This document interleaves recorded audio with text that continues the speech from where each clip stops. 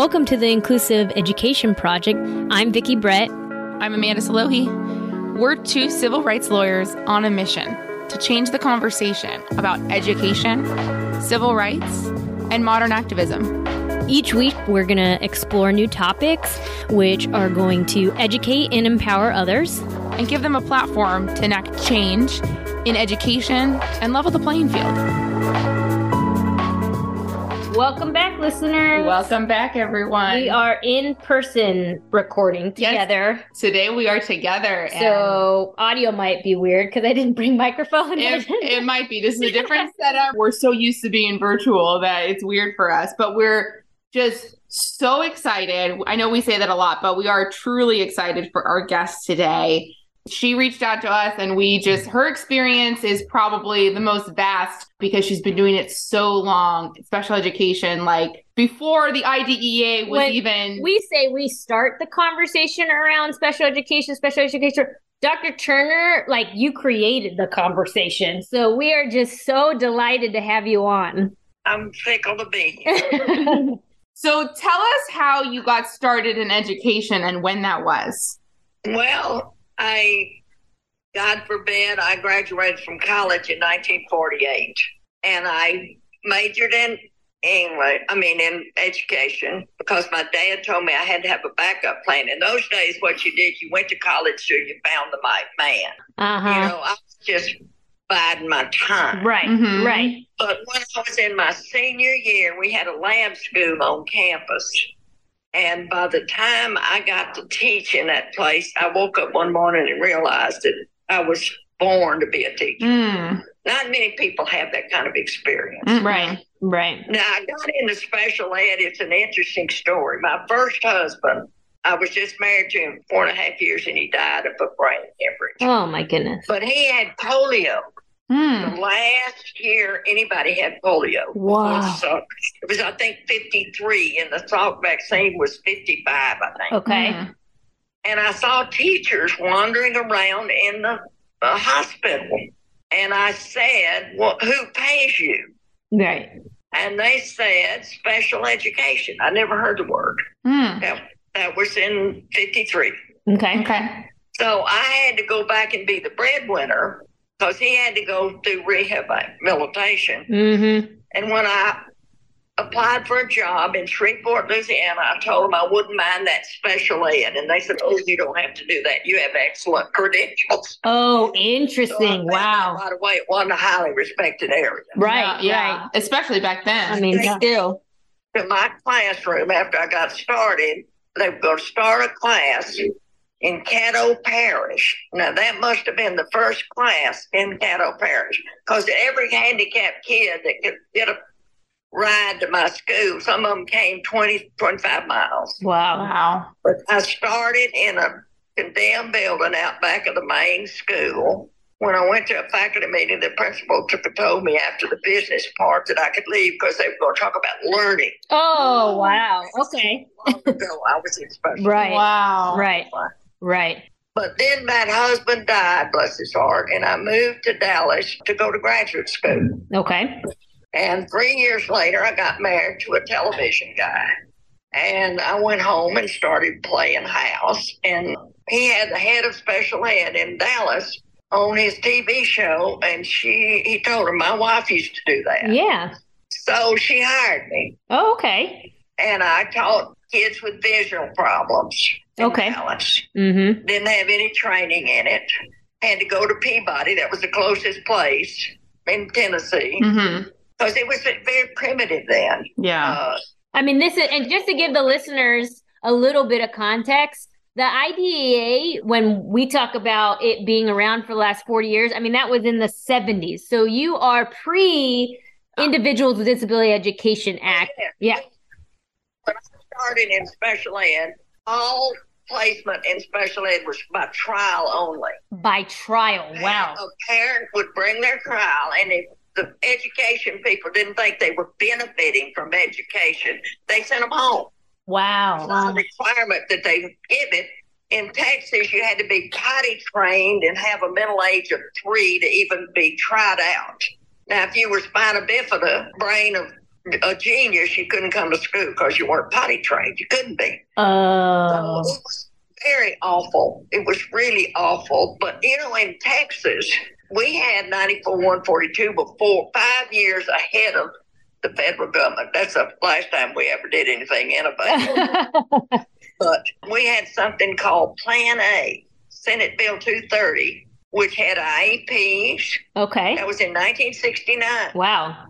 One of the most interesting things I did when I was writing my book is I was doing Google searches and I found a presentation I did.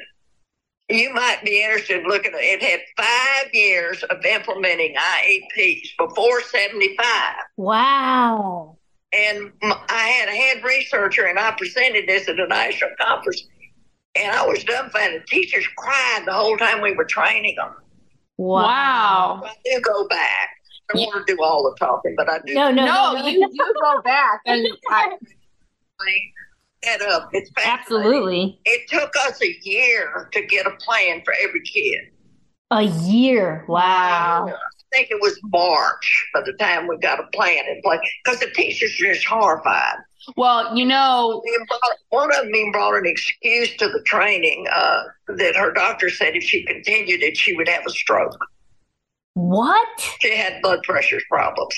So wow. I didn't go back. But after I taught the vision kids, I taught the first class of emotionally disturbed children in Texas in 1963. Okay. That was my favorite thing. I love those kids. But then after that, I was made a supervisor. So I have had 63 years experience in special ed. After I became a supervisor, when I retired in 91, I was the executive director in the Dallas schools. Okay. And then I started a consulting business, and I did that till a pandemic hit. I was 92 still consulting. Wow. Wow. And then I wrote a book during the pandemic. Well, I mean, God bless you, because I don't think there's anyone alive that has probably been doing special education longer than you. People have a 65-year career. No. Not. My aunt is a special education teacher, and she just hit 25 years. And, Few people last that long. Yeah, I know. And that's what her and I talk about a lot. When I was in undergrad, I thought I was going to become a special ed teacher. And, I talked with her a lot, and I talked with other teachers a lot. And there's so much red tape. There's so much difficulty, and there's so much burnout. And I think part of it is because there's not enough training to really know how to really handle and work with these kids. Works because when I started, you had to have a regular degree in education. You had to have 3 years of successful teaching experience before they would even let you in the program for special ed. Really? Wow. Anybody can get an undergraduate degree. Right. They call it generic special ed, which is really pitiful. Yeah. I became disillusioned with special ed the day I started. I bet. First of all, the kids hated being in separate classes. Yeah. I taught vision kids. They'd say, Miss Turner, please let me have regular books. They had these big print books. Yeah. But they weren't allowed out of my room for anything. Wow. And I taught all of them in there together all day long. Wow. I even conducted a little unit called What Am I Like? To try to teach them that we're all alike and we're all different, and that's okay. Right. Then when I talked to emotionally disturbed, the main reason they were in there is they hated school. Yeah. They seemed weller than the teacher across the hall. Right. Yeah. One of them told me afterwards he had 148 IQ. He said he needed exactly what he got in my class, but he'll never forget what it felt like to drive across town in the retarded bus to get to it. So I didn't like much of it. As a matter of fact, I changed my major when I got a master's and a doctorate to regular ed, but I couldn't get out of special ed. Right. They won't let you out of it once you're in, whether you're a kid or a grown-up. Well, especially someone like you who really gets it. And I think from everything that you've told us so far, I can say, I think with pretty serious certainty that your kids felt like you treated them like a human. Not like, unfortunately, some kids get treated. Kids to me, well, they are regular kids. They're outrageous. I've been listening to some of your podcasts. And in 2023, parents are still going through this crap part. Right. No, absolutely. No. To get their kids what they need. Right. Now, I've been carrying on my inclusion efforts on a couple of levels. But when I was doing what you do, the individual case by case, Mm-hmm. and I was running a district, they had 215 schools in it. I mean, it was huge. I had over 1,000 staff members. Wow. So I developed what I call a complex case review team. Okay. And every Monday afternoon, I had a social worker, a psychologist, a diagnostician, a speech and language person. Amazing. I had a team of people. Right. And we were in my office all afternoon on Monday. And any parent or teacher or principal that was beginning to feel like there were disagreements about what was going on Yep. could come to that committee and brainstorm. Incredible. That's amazing. And Incredible. I had 4 third-party hearings in 25 years. One of them I called the parent when I asked for a third-party hearing. I don't know if anybody realizes that special educators can do that. Right. I told Right. his daddy, this system is for the kids, not me and you. Right. Right. And we need to have this resolved because we're hurting your son, you and I. I mean, just the perspective, that shift, right? We come across so many, the people in the administrative level that just the focus is on money, trying to save money. And it's very apparent. Yeah. Because, Or what they want. Thought about that. I think civil rights people ought to ask for the budgets. Yeah. I never had a budget problem Right. The money's there. for anything. Right. Did is I insisted on keeping the federal funds for innovative stuff and stuff that you didn't know you were going to have. Yeah. And I think I was just intimidated by district, but now most districts use that to pay teachers. Yeah. They Yep. use it to just run their program. Right. I had all of my federal funds at my disposal. Yeah. Well, because administrators. I didn't have to ask anybody. If Yeah. I needed something, I didn't have to ask anybody. And I did a lot of training with that money. I did things like I developed an autism clinic with that money. I also had 5 researchers that I paid. Wow. I love it. In regular research. I didn't want them under me because they wouldn't have any credibility. So I offered the research department of my district, let me hire people to evaluate my program. Oh my God. Incredible. Incredible. So, Incredible. do you have any thoughts on what, since it's not like you exited the field, 20 years ago, you've still been in it. You have any thoughts on why district administrators don't do what all these suggestions that you're saying that you used to do? So I consulted in 90 districts in Texas Wow. since I'm a retired person.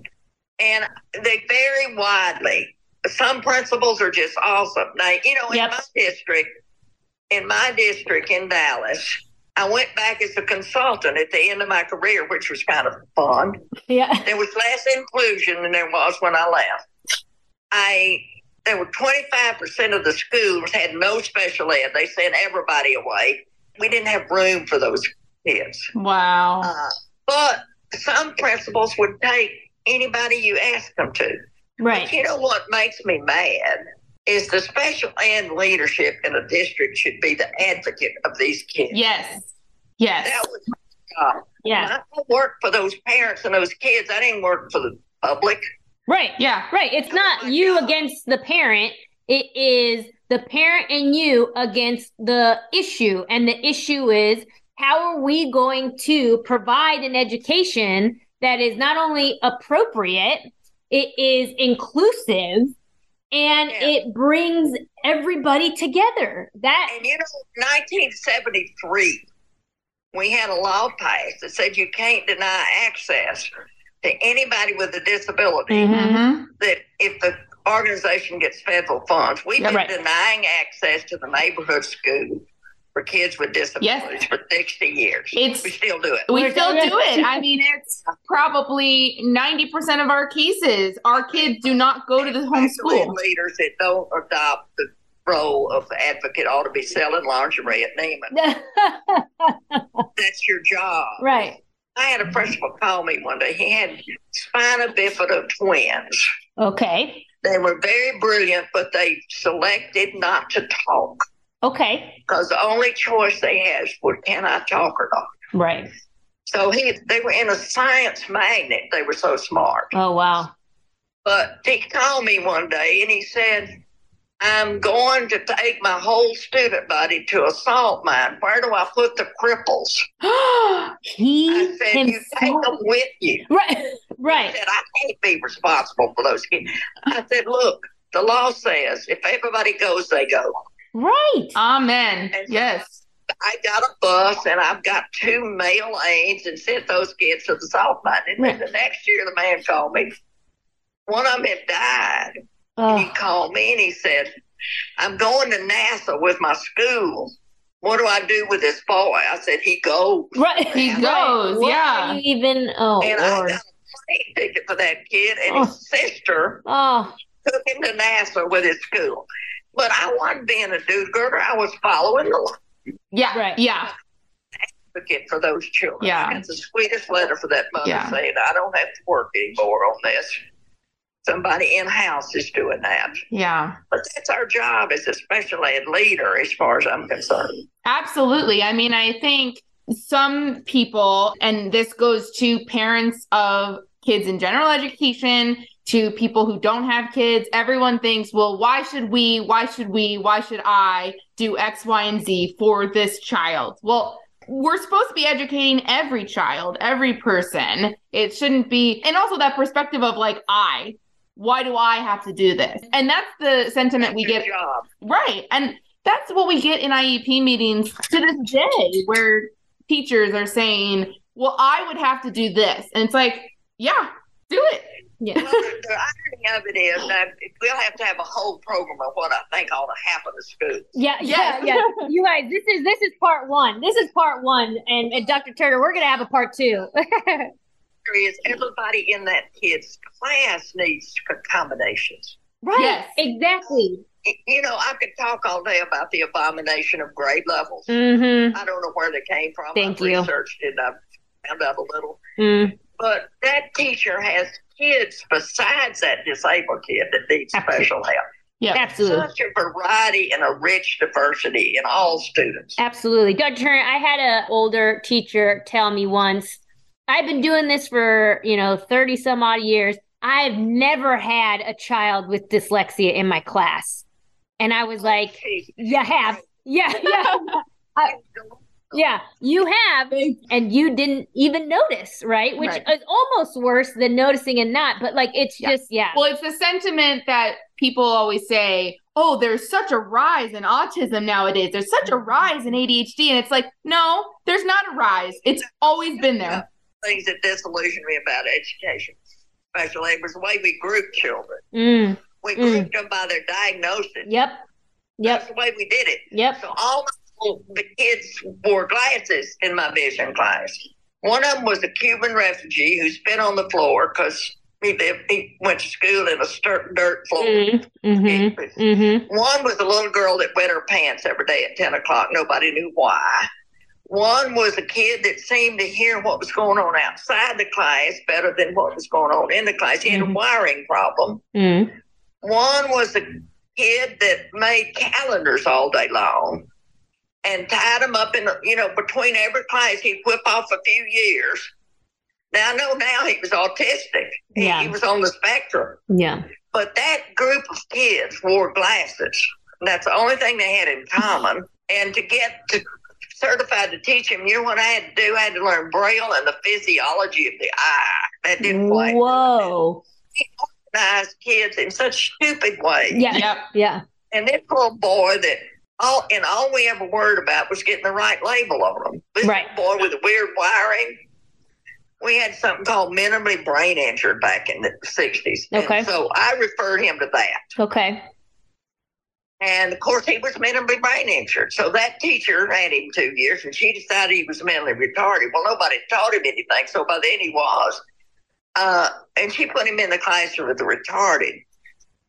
And I saw his mother years later when I was a super administrator at an autism program. She said, we finally found out what was wrong with Jim. He's autistic. Now, I went back and looked at his record, and we had spent his whole career trying to find out what to call him. Nobody taught him anything. Right. That's why I got so disillusioned with special ed. We just had some stupid assumptions in education. I mean, what's sad is we're still grouping kiddos, right? I mean, you see the changes, right? That we say intellectually disabled and, and then it's emotionally disturbed and, we have autism light, and it's like, why are we focused? Yeah. Why are we focused on that? Let's look at the child because it's an individualized education program. Yeah. And the fact that they wear glasses is just part of it. It's just exactly. They have a, yeah. William Rhodes said that he thought we'd run out of kids before we ran out of labels.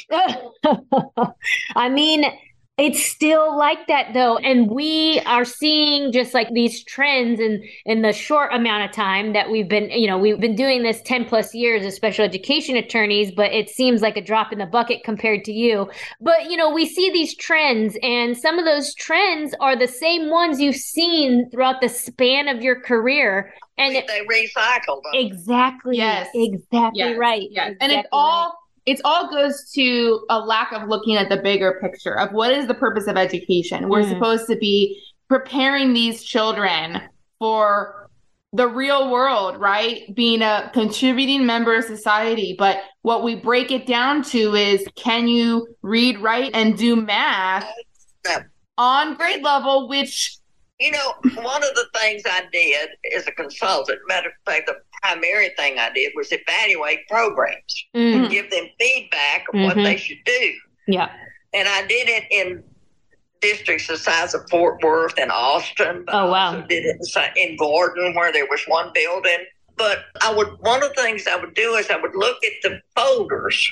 I did about 10 different activities, which I describe in my book, to evaluate a program. But 90% of the referrals to special ed that came was he doesn't work on grade level. That's why they called him in. Now, y'all, some campuses, nobody is on grade level. Yeah. Yeah. I mean, in Dallas, there are campuses where, and the further you up the grade level, by 12th grade, there's 12 different achievement levels in the student body. Yeah. So the grade levels, I need to do a whole podcast on grade levels. Absolutely.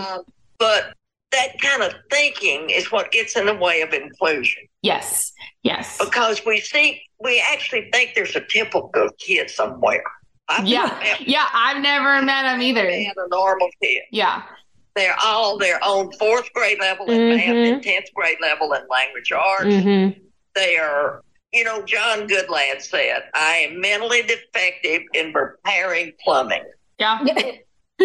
But thank God somebody else is gifted in that area. Yep. So we're all this mix of differences. If teachers realized diversity was the nature of school and quit thinking about these little boxes to put kids. Well, and that diversity is a good thing. Yeah. It's a good thing for us to learn from each other. I have 2 sons, one's 6'3", and he's a mathematician, and one is 5'9", and he's a graphic artist. Now that came out of the same gene pool. Right. Yeah. Right. Exactly and right. Got kids in schools that are diverse as heck, and schools are designed to teach grade level subjects like we know what that is. Right. Yeah. So, when I wrote my book, it was kind of a downer. My niece is a professor, and she was editing it. Yeah. She said, this is not a happy book. And I'm just telling what I experienced. But I mean, that's the state of our education system. I do think there are some promising things going on. I think the diversity has gotten so obvious that we've quit talking about typical kids because they speak different languages. They come from different countries. They're just richly diverse. And I think there are some things in my district now called personalized learning, project-based learning. Some states have quit using grade levels. Some of them have quit using Carnegie units and start letting kids go through the learning process at their own rate. Right. Right. First act like they have to learn it in 9 months is crazy. In and of itself. And I just so the listeners have it, it's special education leadership as a personal journey. And I think that to be able to kind of like go behind the curtain and show not only through your experience, but just the perspective. I mean, there had to have been something. I know that you said, hey, you just go to college, but I'm sure something just rang true to your own nature, right? Of just, hey, we're all human. I think that that's very special. As a matter of fact, in my book, I talk about anthropologists that say every plant and every animal and every human wants to be self-actualized. It's a part of what being a human is. And if you start with that belief that you look for the health in these kids. I mean, I've seen some very obnoxious kids, and my job was to find that urge to be somebody. Yeah. And hook into it. Sarah Lightfoot's called schools a gathering of gifts. Yes. And our job is to help kids find out what their gifts are. Absolutely. Isn't that beautiful? It's so beautiful. Has gifts, including these little kids, IEP kids. Yes, absolutely. The most interesting people I ever met had an IEP. The smartest kids I ever met. Completely agree. Mostly disturbed children were so right on about what was wrong with school. Right. Just, and I'm talking when the principal came on the loudspeaker, they'd get up on a table and yell obscenities into them, Well, because of how they were treated, right? They were abused in school. Exactly. Because they were like this kid with 140 IQ, 48 IQ. He was, in his record, it said he's not interested in school. I wonder why. But I want to tell you something. His father killed himself, and I went to his home. He had built a greenhouse and had rare orchids in it that he did himself. And the Latin names were labeled in all the book orchids. He had an Eiffel Tower model built in his bedroom. Wow. His room was filled with learning. Yeah. And to say he wasn't interested in it, it's just crazy. Well, to use the term school and learning as synonymous when we're not really fostering learning in schools these days, we're fostering obedience. Well, in a large part, like I said, I do see some promising signs, but I want to tell y'all something. I'm a systems analysis person, and that's another podcast. Yeah. That's what changed my whole life. It determined the fact that I think special ed should be abolished. Yeah. Not the rights of the kids, right. The law. Right. But as a separate parallel. Exactly. Yeah. Right. And you mail a kid to another system. Right. Prefer them. But systems analysis did that to me. Yes. Oh, so absolutely. we will have you on probably 2, 3, 4, however many more times you are willing, because my book has several sections in it. The first one tells about how the formation of a special educator. That's the first thing. And it's kind of a personal book. Yeah. It's not like theories on special ed. Right. The second chapter talks about my administrative experience and some of the things I tried. The third chapter talks about my consulting that had to do with evaluating programs. Okay. And the next chapter was my consulting in terms of innovation and designing curriculums and things. And then I did a chapter on the horrific trends of special ed that have been in existence for 60 years. Yeah. The same freaking one. The same, and we'll have to get into that. Yeah. That's going to be part 2. What? The kids and it's not changed. And then the last chapter is what I think ought to happen.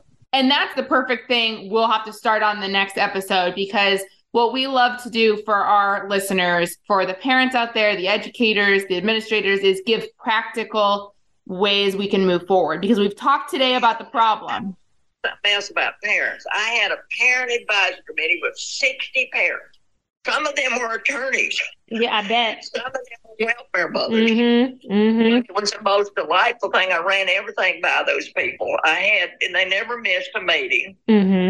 I can remember sending a little welfare mother to Austin to a meeting to get some information to bring back to us, and she'd never been on an airplane. Wow.